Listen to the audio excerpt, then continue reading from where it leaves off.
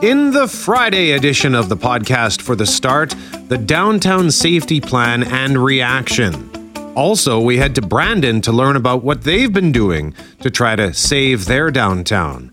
Richard Kluche went on a ride-along with emergency workers last night, and part of his night included a house getting struck by lightning. Christian Aumell, host of the CJOB Sports Show, joined us to tee up tonight's Bomber game. It's our weekly Gab with Gabby as well every Friday, so she joined us, and inspired by the fact that we just got a new water cooler at work and someone broke it 2 days later.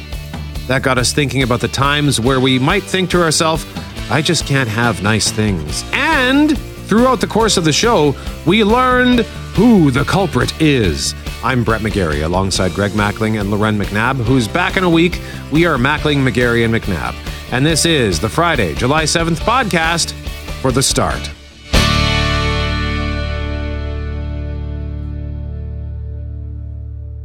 It is Mackling and McGarry. McNabb's off this week and next week. In our next segment, we shall tell you how you can win tickets for the Bomber game tonight or for the Monster, the world's largest inflatable obstacle course. And coming up after Global News at 7 o'clock, Greg, we're heading to Brandon, based on what we're about to discuss right now. Yeah, Brandon has had its issues in the downtown. Heck, you went to see Indiana Jones the other night? Yeah. What year did the first Indiana Jones movie come out? Like 1981? Yep. Was it 81? Yep. I remember going to see that in the Strand Theater in downtown Brandon, and they just opened the Brandon Gallery Mall, which was similar to Portage Place, supposed to solve all of downtown Brandon's problems. So downtown Brandon, like downtown Winnipeg, has had issues for a long time.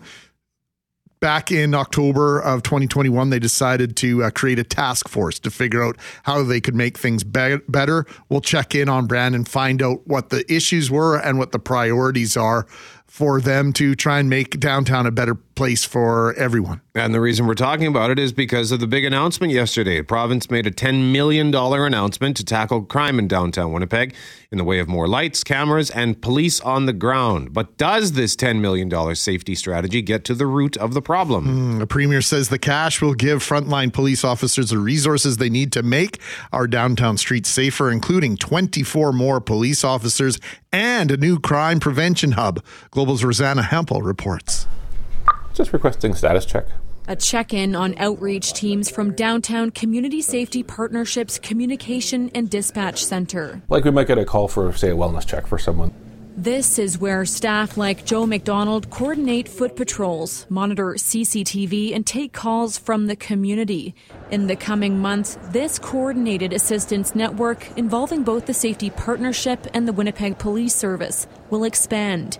Premier Heather Stephenson announcing Thursday more than $10 million to help fund the space, including 75 more CCTV cameras, bringing the downtown total to 100, which the Safety Partnership can oversee at its centre.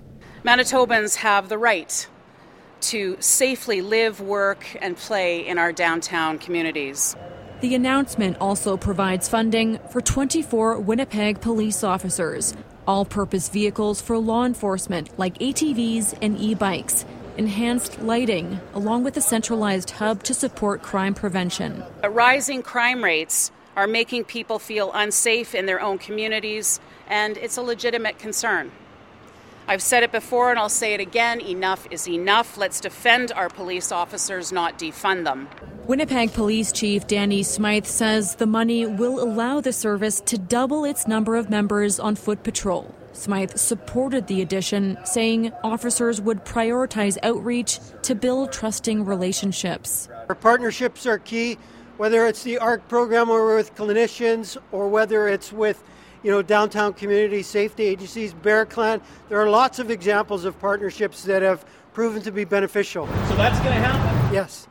With more ears and eyes on the streets, Downtown Community Safety Partnerships Executive Director Greg Burnett says there are opportunities to get people the help they need faster. Let's say there's somebody who may be in crisis or maybe brandishing something, then we can provide that information to other emergency services. And again, know what we're working with before we get there. With the hope of ensuring the city's recovery from the pandemic and keeping all visitors and Winnipeggers safe. Rosanna Hempel, Global News. Now, numbers from Winnipeg Police show just how much crime in the downtown area has risen since before the pandemic. Both property crime and violent crime have seen jumps compared to 4 years ago. Biggest increase is seen in violent crime, with a 33% increase from March 2019 to March of this year. And there's also been just over a 7% increase in property crime. So for some, more foot patrols and cameras in our downtown could bring a feeling of safety, while others say it won't fix what's causing crime in the first place. Global's Iris Dick gauges reaction from those who live and work downtown. Daniel Geber-Michael can be found at Bourbon Street Billiards on Vaughan Street 7 days a week. I'm always happy to come here, right, because it's just my second home. But the rise in downtown crime and at his business has him concerned for his staff and clients. It's to the point that it happens every hour. He welcomes today's announcement of additional officers and cameras, but for him, it's not the only piece. That's a good start, but we need our government to have an input to all this support for all the for the addictions that we have. Michael Lusencu moved to downtown Winnipeg about a year ago. While he feels safe in the neighborhood, he feels the tough-on-crime approach misses the mark. Well, most people maybe encounter homelessness and feel unsafe, and I'm not sure that police have a skill set to manage that. He'd sooner see the money go toward addressing poverty and other root causes of crime. People are just struggling financially, and I know affordable housing is a big part of that, and all the answers don't seem to respond to the problem very well, at least from what I've seen. Reactions from other downtown residents and workers were a mixed bag. You know, if you're not going to put stiffer penalties in place, what's the deterrent? The whole crux of the matter to me is better support mental health.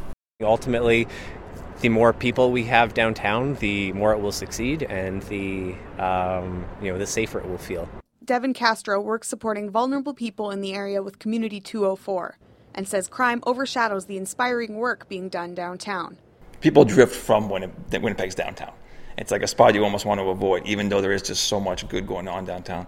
He believes more officers and cameras will help reduce crime, along with the work community organizations are doing to help those who need it. The police don't have to take on so much of the burden of the city's issues, whereas the de-escalation teams can come in and really help prevent issues from even arising in the first place. That's a big comfort, so those kind of teams are huge. Iris Dick, Global News. Brett, I know there are other parts of the city that are dealing with crime that's unimaginable, the levels of crime that we see in neighborhoods which aren't downtown. You and I would never accept that in our neighborhoods and probably wouldn't even want to live there or ever be there. And that's just a fact. But I know this for sure. You can't surrender the downtown. You just can't put up your hands and say, we give up. They've got to try something. Perfectly said. And our question of the day at cjob.com. Will these new measures help you feel more safe? 28% so far say yes, it'll help. 72% say no, I still won't feel totally safe. Cast your vote, cjob.com.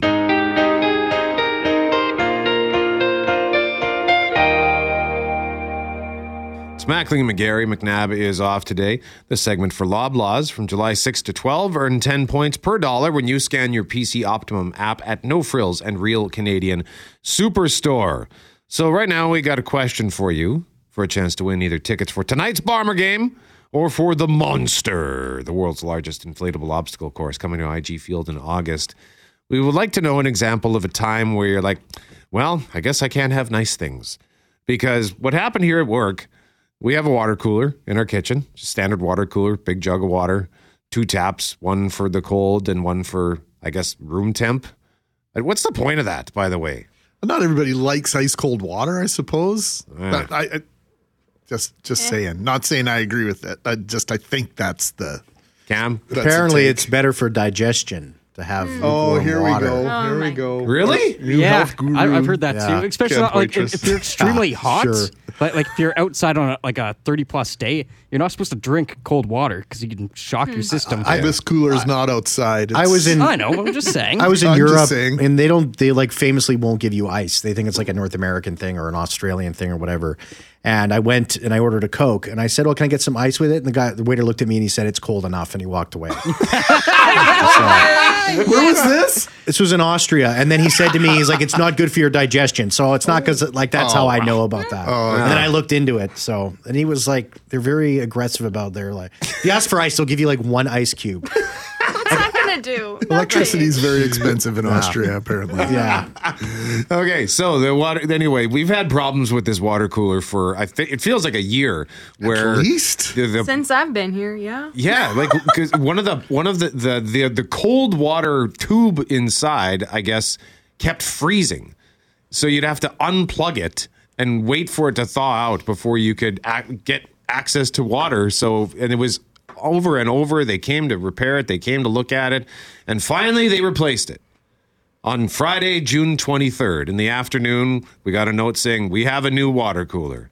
And on Wednesday, June 28th, I believe it happened that morning, somebody snapped off the tap for the cold water. So for the last week, we only had access to the stupid room temperature tap, and they finally fixed that. I think was it yesterday or the day before?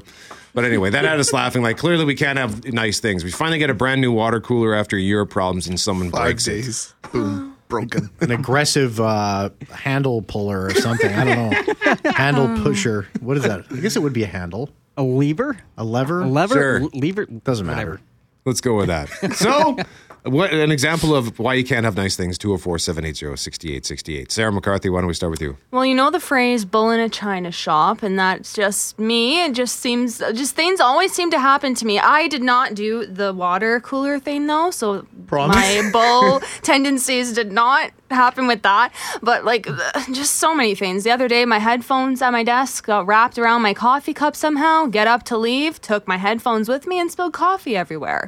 I often overfill my coffee cup. Like, I don't guesstimate the right amount of coffee to water, I guess. The coat rack by our little radio pod, that's been knocked over I don't know how many times. There's been a plate broken because of it, just the way it landed.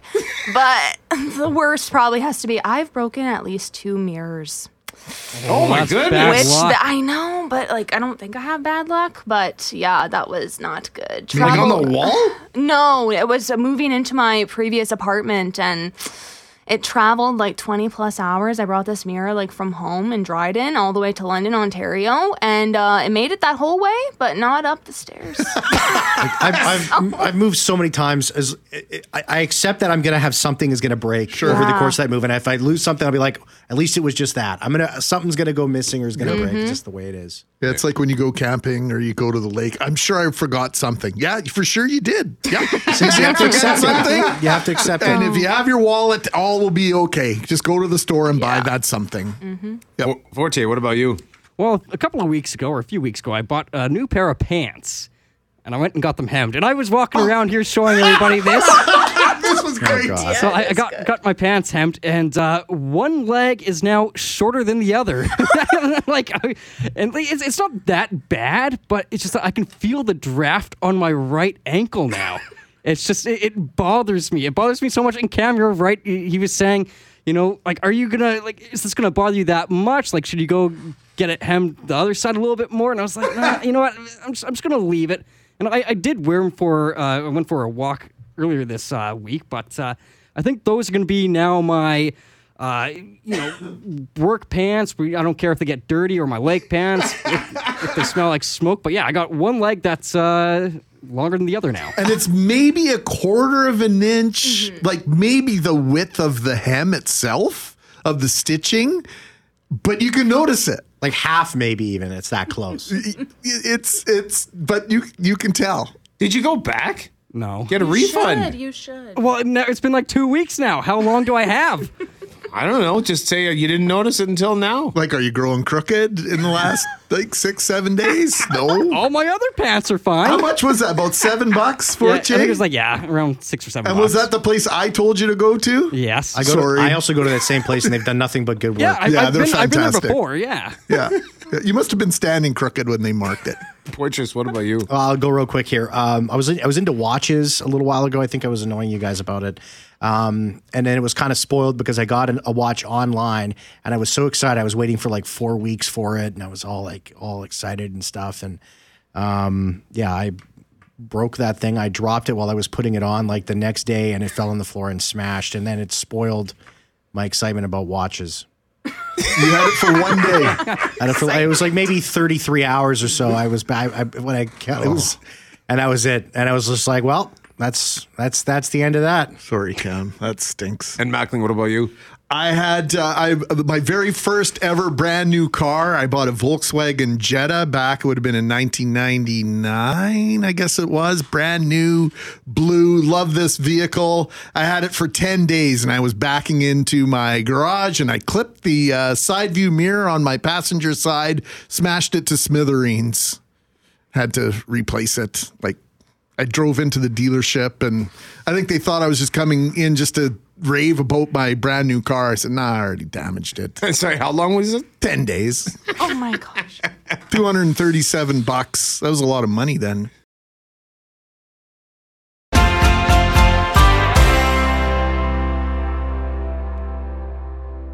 Before we continue the discussion on downtown safety, reminder that we're asking you about a time that you learned you just can't have nice things. What does Adam say? Bought a motorcycle years ago, and while I was on my test drive, I had to purposely lay it down as I was driving because a bunch of kids ran out in front of me, and I would have hit them if I hadn't done that. I ended up buying it anyways. So I'm curious, Adam, like, is this fall under the guise of nice to look at, nice to hold? If you break it, consider it sold. Like, did you have to buy the motorcycle because you laid it down? Like, you know, it's yours now, man. You put it down on its side. Congratulations, Adam. Here are the keys to your new motorcycle. And Adam adds as well, just as an aside, because the whole thing that inspired this conversation is that we had this broken water cooler, and I was asking about the room temperature. Why do we have room? Is that even an option? And Adam says, my father-in-law is from Scotland and will only drink room temperature water. So there you go. You learn something new every day. Didn't know that was a thing. We'll pick a winner, by the way, for the Bomber tickets or the Monster tickets at 9:15. So now, the Manitoba government is hoping to tackle violent crime in downtown Winnipeg with the announcement of new safety measures to the tune of $10 million over 2 years.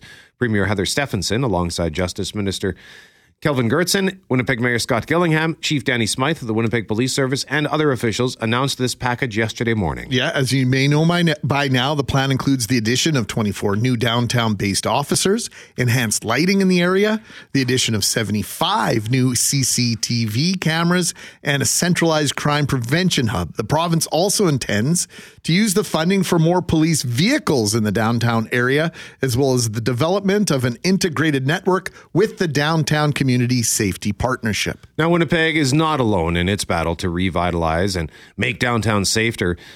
In October of 2021, the city of Brandon created a task force to find ways to improve their downtown.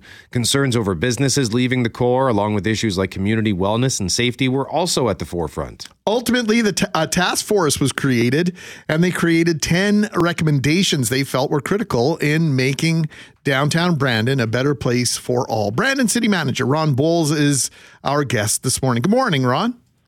Good morning. So let's go back a few years and discuss what was happening in downtown Brandon, which led to the creation of this task force. Well, the heartblood of any city, of course, no different in Brandon as it is in Winnipeg in the recent announcement, is the downtown. And so Brandon knew, just like many other communities in North America, that we're struggling with homelessness, mental health, and addiction. So our council boldly created a downtown wellness and safety task force. And they spent a good part of 13 months and met aggressively. It was every 3 weeks, and came up with an action plan for council. And so that's where we're at today, is implementing that plan. So then, as far as this whole task force goes, who is involved, and what were some of the recommendations? It's a great question. what we did unique in Brandon was bring the tough subjects to the table. So we brought the business community. Council brought the people that understand safety and people that understand the struggles with our vulnerable population who are living on the street. And so we brought those tough conversations, the three-pillared approach to the table. And that's why it took so long, but that's why the recommendations were so robust. So can you give us some of the highlights, some of those 10 recommendations, Ron? Absolutely. I surely can. Transitional housing. So more people deserve to have a place to live. And when you're struggling, not only do you need a place to live, but you need a place that provides you with support. And so that's our number one recommendation. We badly need a sobering assessment center. We're working with Prairie Mountain Health in the province on increased access to addiction and mental health treatment services. Of course, just like Winnipeg, security, policing, and safety officer presence in the downtown is very important to us. We need more people living downtown, and Indigenous-led, well-being, safe place for people to be during the day. So these are some of the recommendations that came out of the task force. And how is it going? Like, what's the sort of forecast, so to speak? Well, we've already addressed many of our security and policing problems. Our solutions. We have increased security presence in many of the areas downtown. Council and the Brandon Police Service has implemented a downtown task force or policing unit. And we have just started, as of this week, a cadet program that's focused mostly in our downtown area in our new downtown safety office. We are working with the developers on building more place for people to live downtown. We're working quite closely with the provincial government on establishing a sobering assessment center. And you probably remember an announcement a couple of years ago on some funds to build that center. So we're well down that path, as well as building a transitional housing unit. So that's a place where people can live instead of being on the street and have the supports that they need. So we're working with the federal government and the provincial government on that. And we're working with some of our local Indigenous population on what it could look like to have a wellness center, a place for people to be during the day instead of being on the street. Ron, sometimes I get the impression, and we've already had some text messages this morning that would indicate that this remains. The idea that downtown is someplace else that people go, people work, people live. What is the overall, we just got 30 seconds here, but what is the overall perception and feelings about downtown Brandon from the 40,000 people that live around the downtown? The perception is we're making great strides. Our community, no different than the Winnipeg community, knows that we're in this for the long haul, and there's no simple solutions. Homelessness, mental health, and addiction are tough subjects to tackle, and it's going to take time. But our city council is very committed. Ron Bowles, Brandon City Manager, joining us live on 680 CJOB. Ron, thank you for the time. We appreciate it, sir. Take care.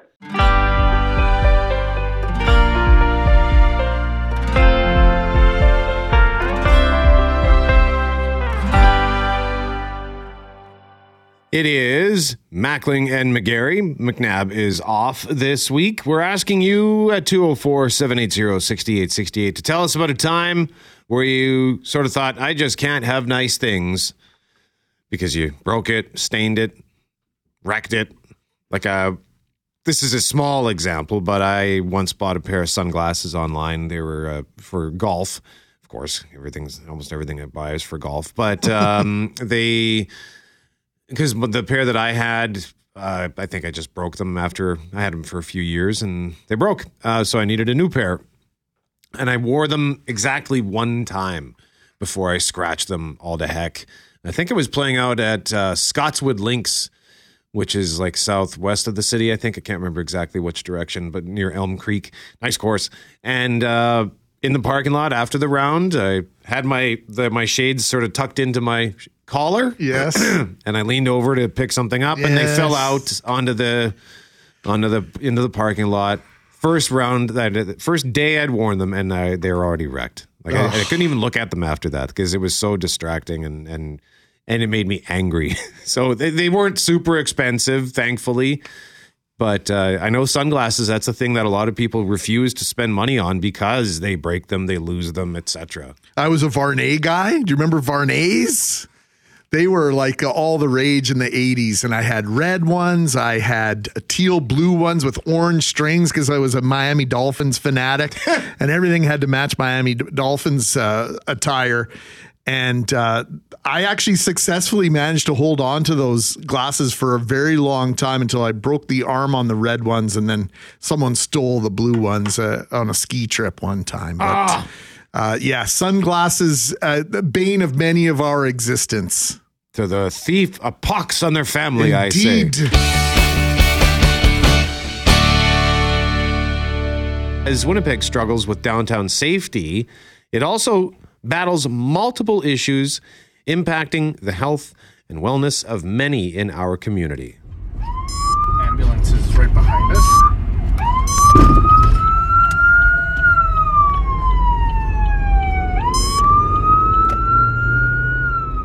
So last night, our own Richard Kluche was on board with Winnipeg Fire Paramedic Service. Good morning, Richard. Hey, guys. I know sometimes you're out to find a particular story, and we're going to share one of those stories that I think you were anticipating encountering last night in just a few moments. But there was one that has become almost unimaginably common. Lightning striking. Two lightning strikes again in one evening. And, you look on the radar and you just see the intensity of these storms. And so last night, firefighters responding not to one, but two calls of lightning strikes. There was a third that turned out to be not a lightning strike, but we were in McGarry's Hood in Transcona on Victoria Avenue East.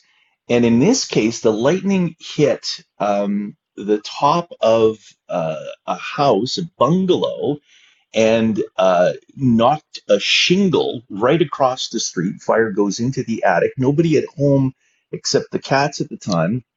The homeowners get home, open the door, boom, they smell the smoke. 911 is called. They quickly get there and extinguish the fire. But how rare is this that we've now had a second evening where we've had a couple of lightning strikes?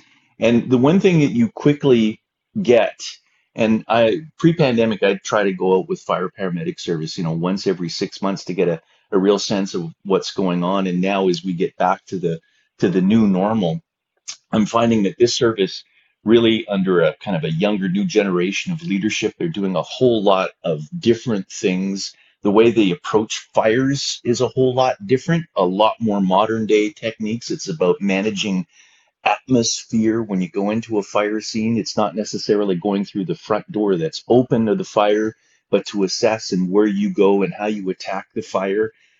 Fascinating. But all the stations now used to be, and we were at a number one station downtown, but it used to be, the suburban stations a lot more quiet, and firefighters would certainly hone their cooking skills. They're on the run all the time now, even the suburban stations. And the number of calls, the number of medical calls, the acuity. So the shift started really intense last night. And interestingly enough, swinging by the comm center, one of the communications people had just finished helping a couple deliver a baby just as the ambulance got there. She's done this twice now, so there was cheers all around, but got a real good sense of where the fire paramedic service is in 2023. And as a result, probably came away with 5 or 6 stories. But guys, the end of the shift was one of the most kind of exclamation marks when we hopped on and went to what was a man down call just north of Higgins and Main, under the underpass. And the sound that you heard was we were following the fire truck in a smaller supervisor vehicle.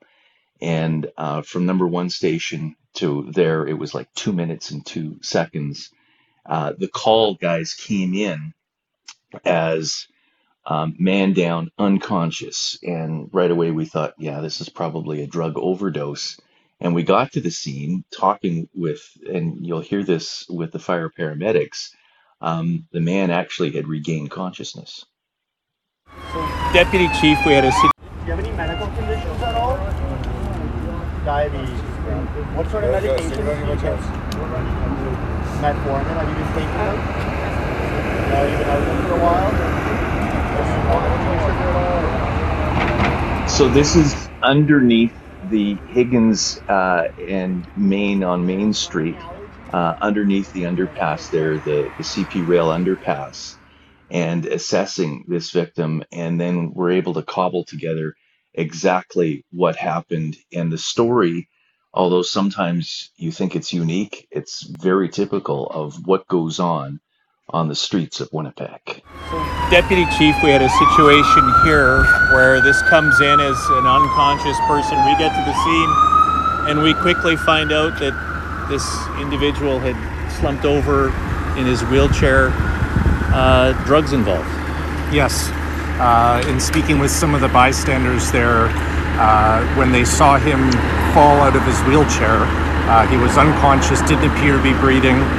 One of them attempted CPR, and the other used the naloxone kit that he had attached to his wheelchair to administer Narcan to him. And when we arrived, he was lethargic, but he was conscious. That would save his life. Yes. And this happens all the time in our city, doesn't it? It does.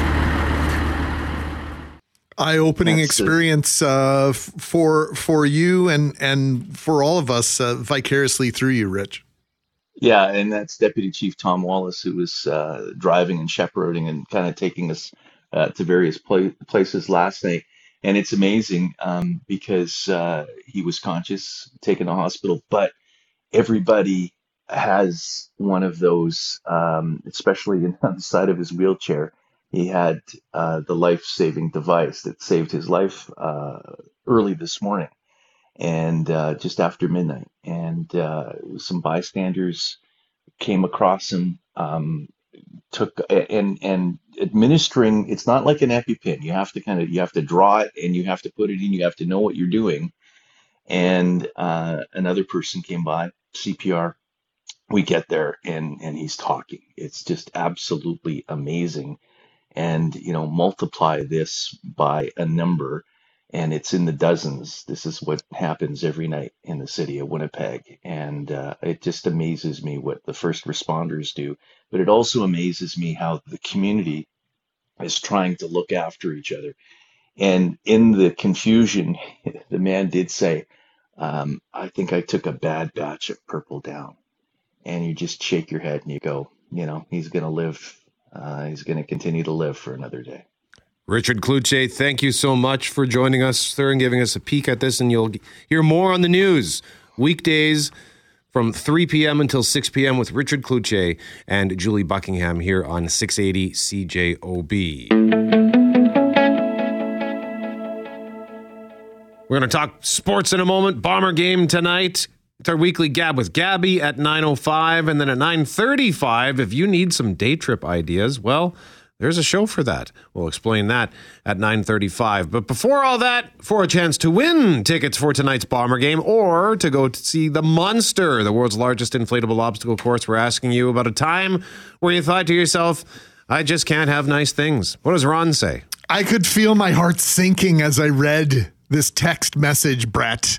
I had something very nice in 1973. Roadrunner that I bought off my doctor's son back in 1980. It needed probably $2,000 worth of body work. Got it done. The car was beautiful. I'm picturing it purple. I don't know why. Picked it up at the body shop. Took it for a ride in the morning. Got T-boned at the corner of Archibald and Marion. Total write-off. It was a nice body shop right there. No, sorry. It's Elijah Modier and Marion, and I shouldn't joke about that. But Ron, my heart breaks for you, man. What color was that Roadrunner, by the way? Love to know. That is a sweet car. I'm just looking at pictures of Roadrunners right now. That is a lean, mean machine. So 204-780-6868 will pick a winner at 9:15, and then the winner will pick the prize. And later this half hour, we got to tell you who's our next winner for Blue Rodeo tickets coming to Burton Cummings Theatre August 15th. The 3-1 Winnipeg Blue Bombers, the 1-2 Calgary Stampeders, tonight at IG Field. Kickoff at 7:30. Our coverage gets underway at 5:30 on your radio home of the Winnipeg Blue Bombers 680 CJOB. Let's welcome host of the 680 CJOB Sports Show and member of our Blue Bombers coverage team, Christian Aumell, to the start. Hi. Hi. How are you, my friend? Doing great. Looking forward to another good football game. I'm in the bedroom, so that means the dogs are trying to harass me and get my attention to get up, but they'll have to wait just a moment here as I do an important radio conversation with Brett and Greg. Well, you and I will have lots of time to talk Blue Bombers later on tonight and in a few minutes here, but before we discuss the Blue Bombers, Cam has been playing part of this all morning, but I want your reaction to what happened at Mosaic Stadium in Regina last night. The Riders, here's the scene setter. The Riders are kicking off after scoring a game-tying 2-point conversion. CJ Sims and Gavin Cobb are back to return the kick. From the 30, there it is, and it's going to go to Sims, and he's got a back pedal. Oh boy, you got to keep. No, CJ. You got to get it. You got to CJ, you got to get it. Oh no. Oh my goodness.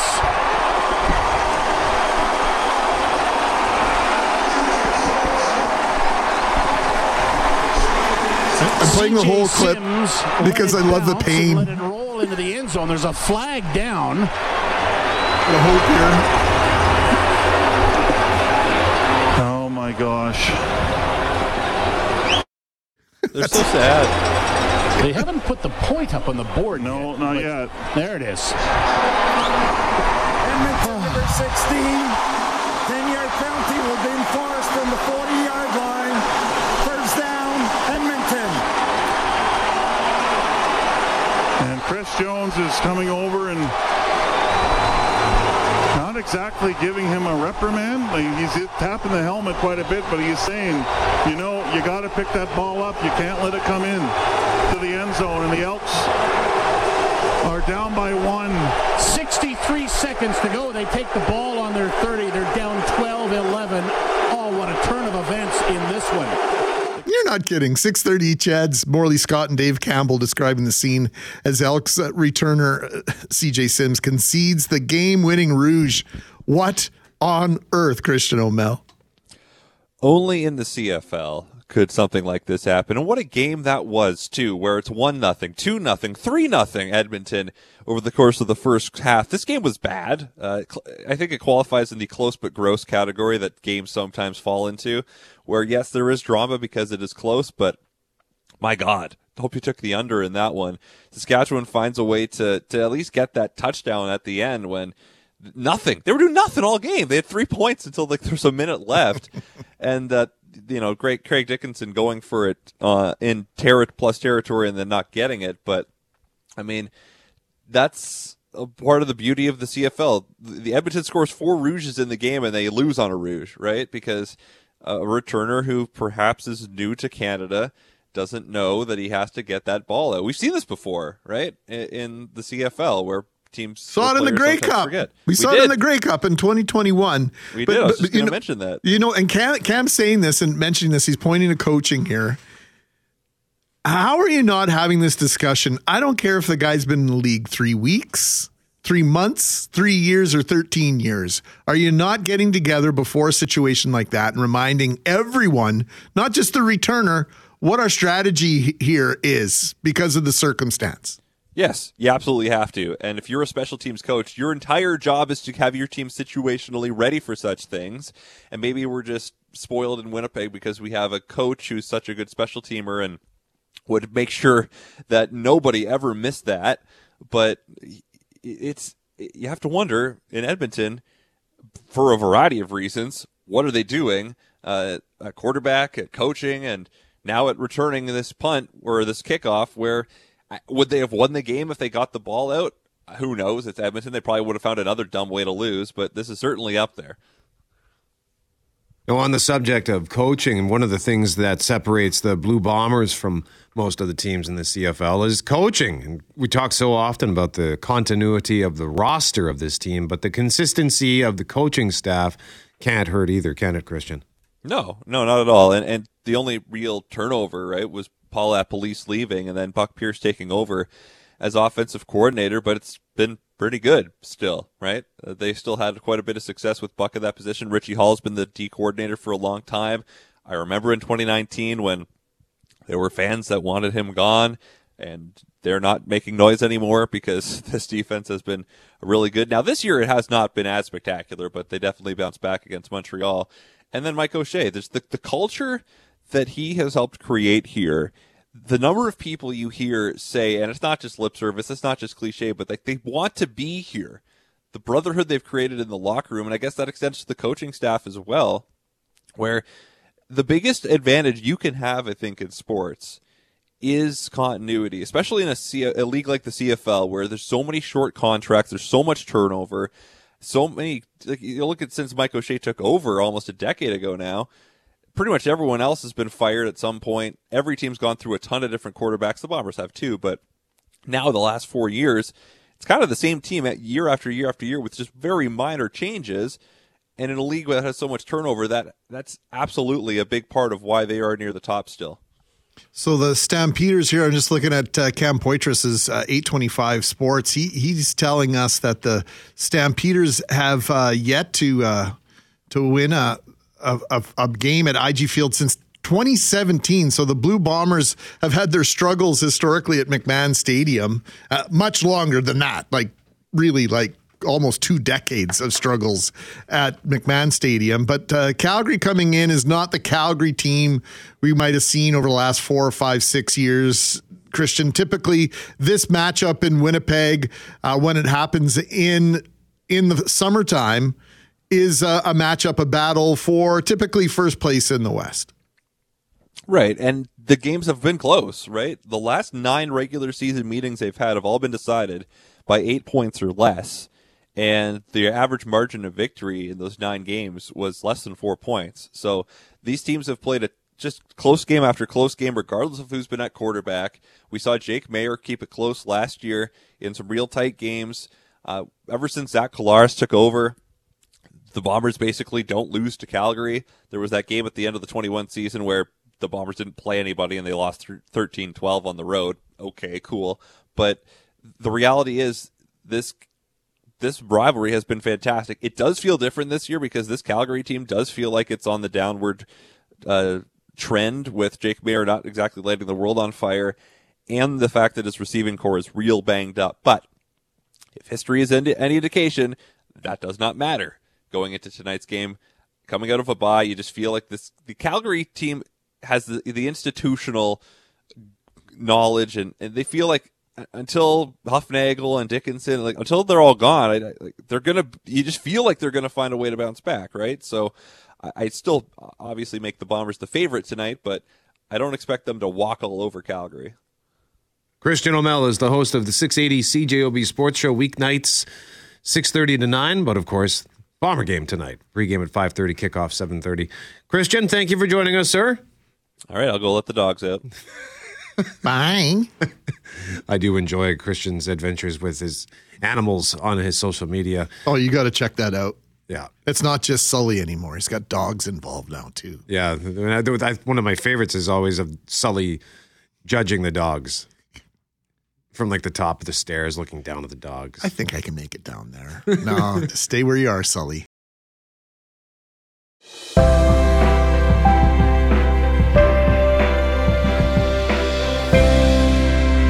It's Mackling and McGarry. McNabb is off until next week. The end of next week. Reminder, last chance for Bomber tickets for tonight's game or tickets for the Monster. We're asking you about a time where you're like, yeah, I can't have nice things.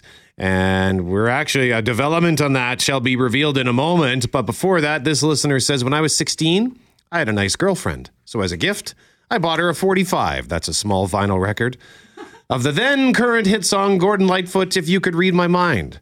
Well, she took the lyrics to heart and broke up with me. LOL.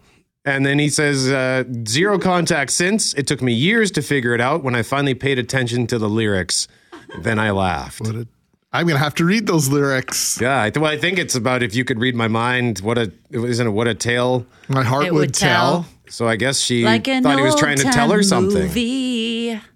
When you said 45, I thought you meant a gun. I bought her a gun. That's where I thought that was going. I was like, this is a weird story. See? Time, generations, things change. Well, 45 is not a gun. Well, at least it wasn't. Who is the third voice in our studio, Mr. Greg? Not only is she the in-stadium host at Blue Bomber games, you'll see her in the stadium tonight. She's also the anchor. Global News Morning, seen Monday to Friday, 6 a.m. till 9 a.m., Channel 9, Cable 12.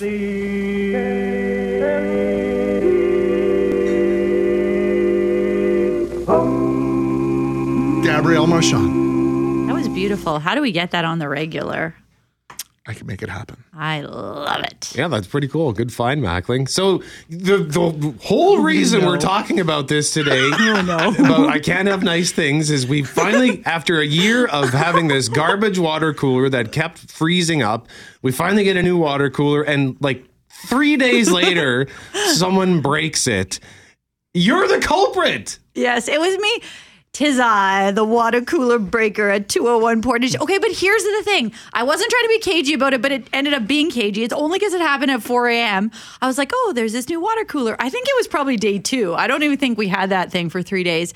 And then I just sort of hulked out or something, and the handle just snapped. The tab the cold water tab just snapped. And I didn't know what to do with it because nobody's around at that time. So I just put it on the side, and I said to myself, make a mental note, go talk to Carol, who runs our show here. And then I never did. And then I never owned up to it. And now it just seems like I'm sketchy because I just told her because I saw your email. It was me. I'm so sorry. I don't know my own strength. Like, was it complicated? The operation of the tap is exactly the same as the one we had before. Did you think because it was brand new, you had to twist it, hammer on it differently? Like, let me inside the mind of a felon. A felon. Criminal Gab? You're going to face charges for this. I hope I don't get fired.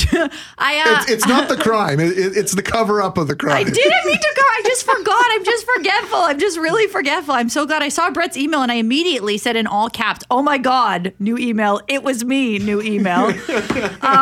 Yeah. I don't know. I think I was just maybe kind of angry. Like 4 a.m. is a tough time, right? You're kind of full of anger and tiredness. Right. So we did learn out of this, though, because I was saying, like, what's the point of having a room temperature? Like, because that water cooler has been effectively useless for me now for the last week and a half. Oops. Because I prefer the cold water. But then we learned, Cameron informed us that room temp water is apparently better for your digestion.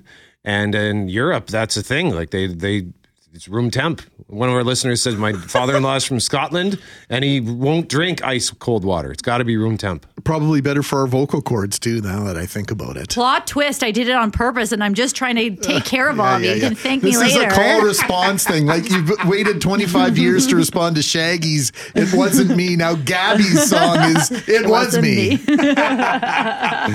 Okay, so one of the things we discussed this week, we were talking a lot about Much Music because there's this Much Music Experience tour coming to the Centennial Concert Hall in November.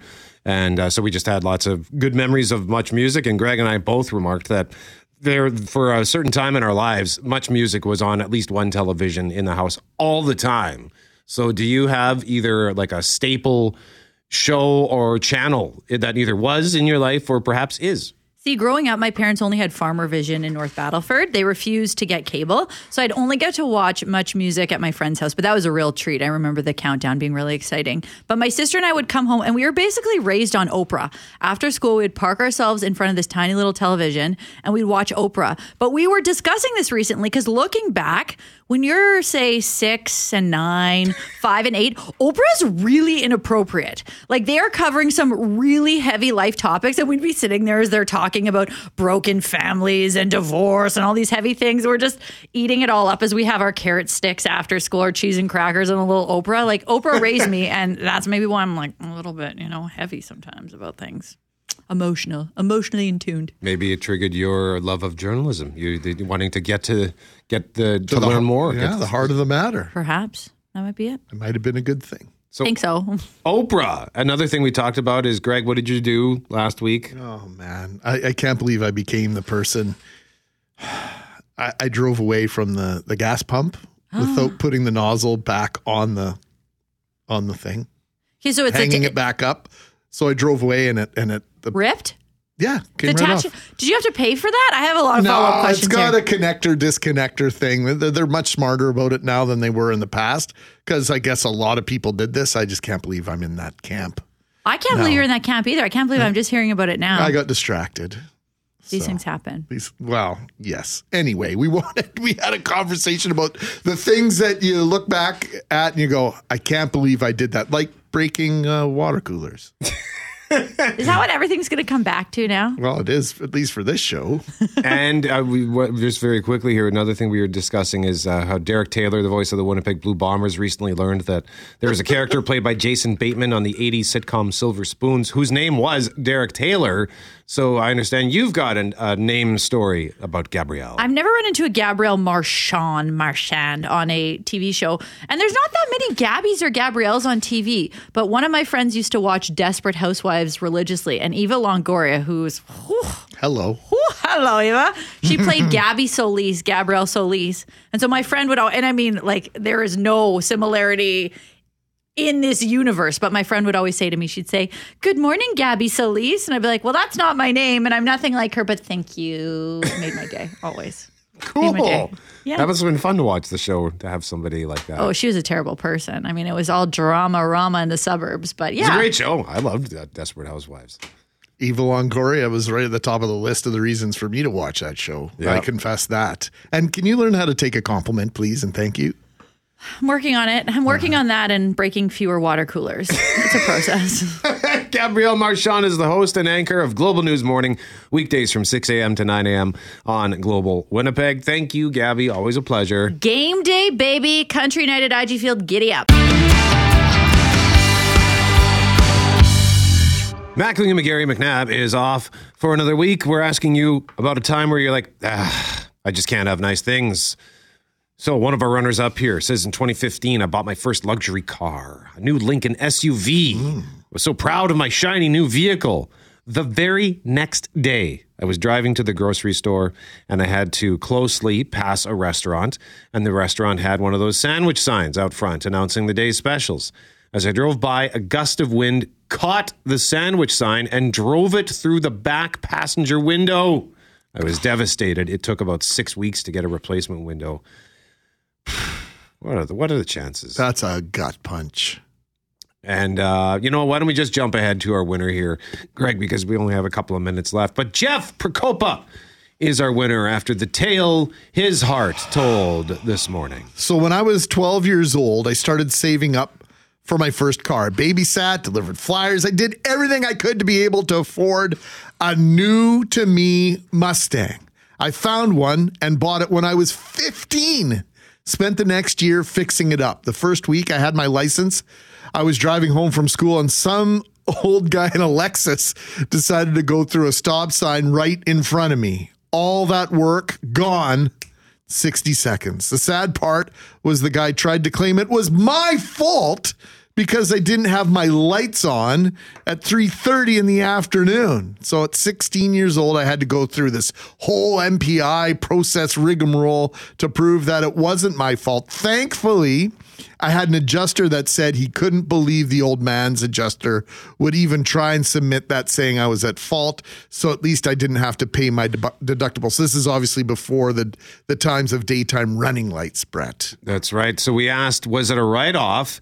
And Jeff says it was. However, I tried to buy the car back from MPI with the plan to fix it myself, only to receive a letter from them about a month later saying that I had to bring the car in for a safety inspection before it could be reinsured. And unfortunately, it was at a time before safety, so the rest of the car was just not in good enough shape, so I could never drive it again anyway, and I ended up just parting it out.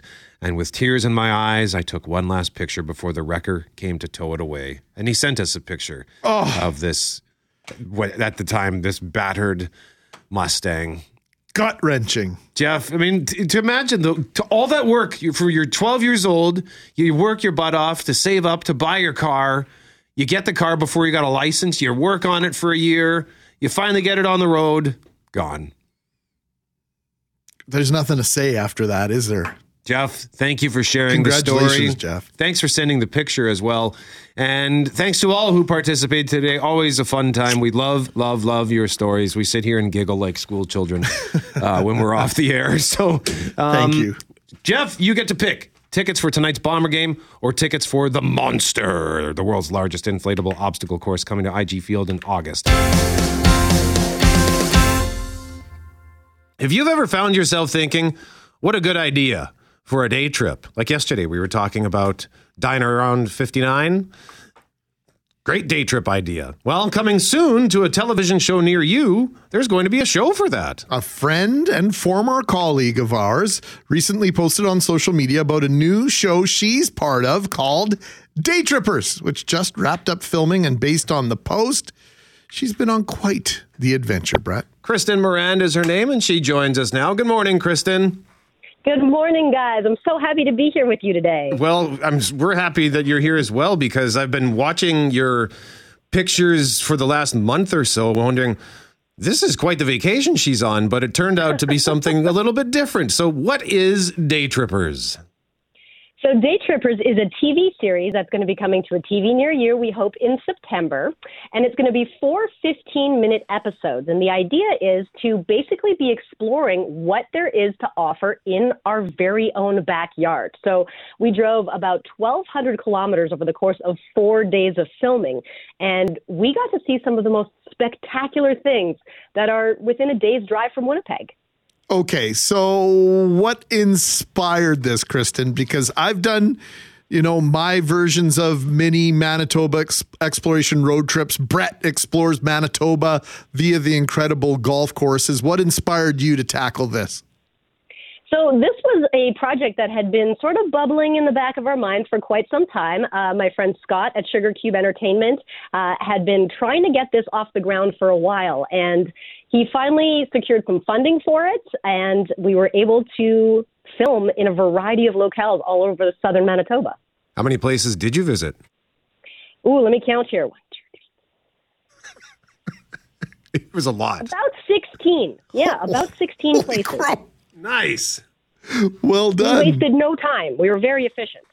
Well, yeah, no kidding. Now, spoilers being what they are. Let me ask it this way, Kristen. Was there a spot that you went, or maybe there was more than one, but maybe you can tell us about one where you went and you either A, had never been there before, or it just plain and simply blew you away, and that old adage of, something spectacular in Winnipeg or Manitoba when you look at each other and you go, I don't feel like I'm in Manitoba anymore. Mm-hmm. Yeah, that actually occurred to me a couple of times over the course of this trip. I had never been to Riding Mountain National Park, which I feel is kind of hard to believe. It's so close. It's so beautiful. But that was one of the places. And the town of Souris really has my heart. It really, really does. We got to see the swinging bridge there. We got to visit with Kathleen, who owns Legacy Studios, and we painted a beautiful canoe paddle. Alex and Maria, the owners of Woodfire Deli, a restaurant in Souris. Fabulous, fabulous people. They actually just immigrated to Canada a number of months ago from Mexico. They took over this business, and now it's flourishing. It's absolutely fabulous. And I don't know if you know this, but they have just wild peacocks running around downtown Souris.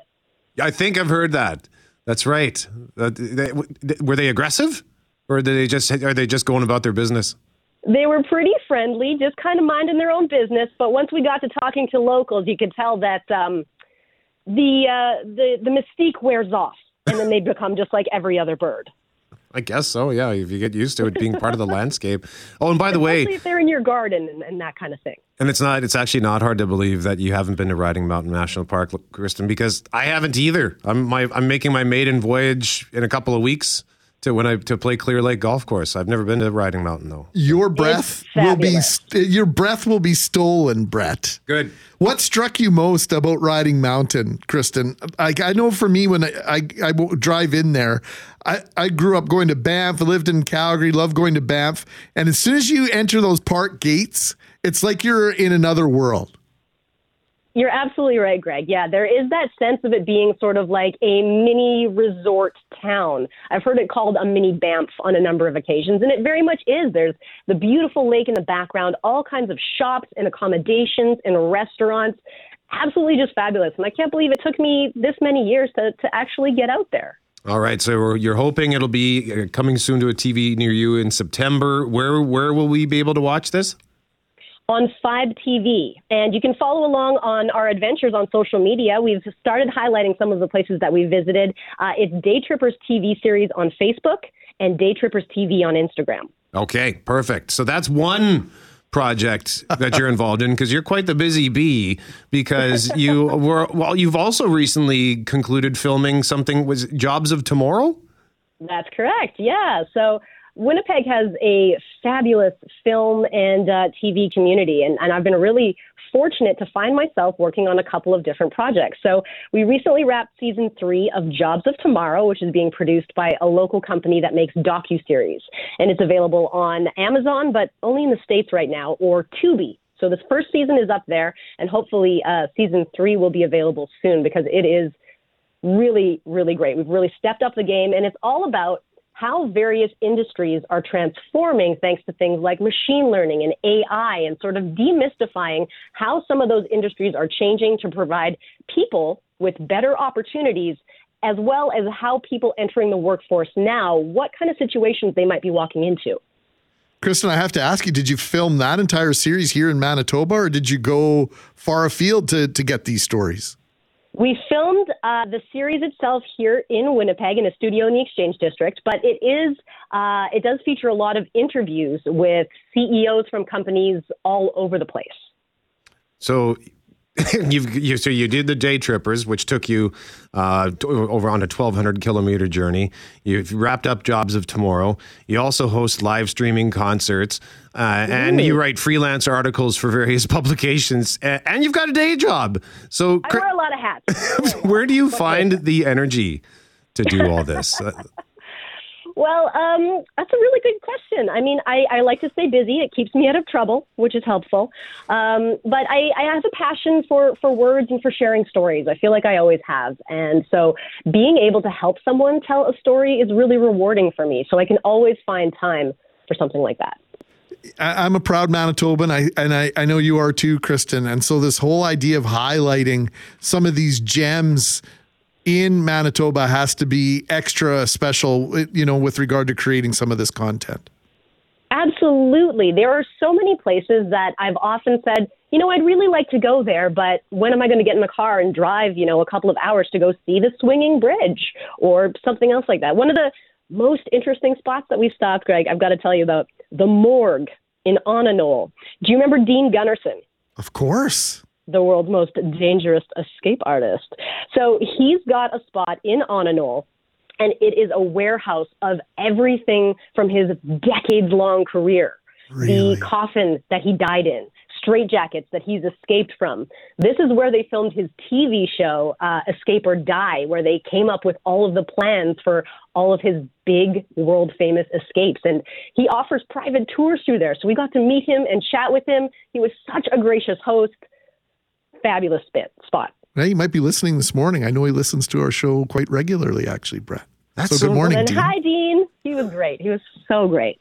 That's cool. And just before we let you go, Kristen, on the content creation front, because you're doing all these different things, and you weren't doing these things previously when we worked with you.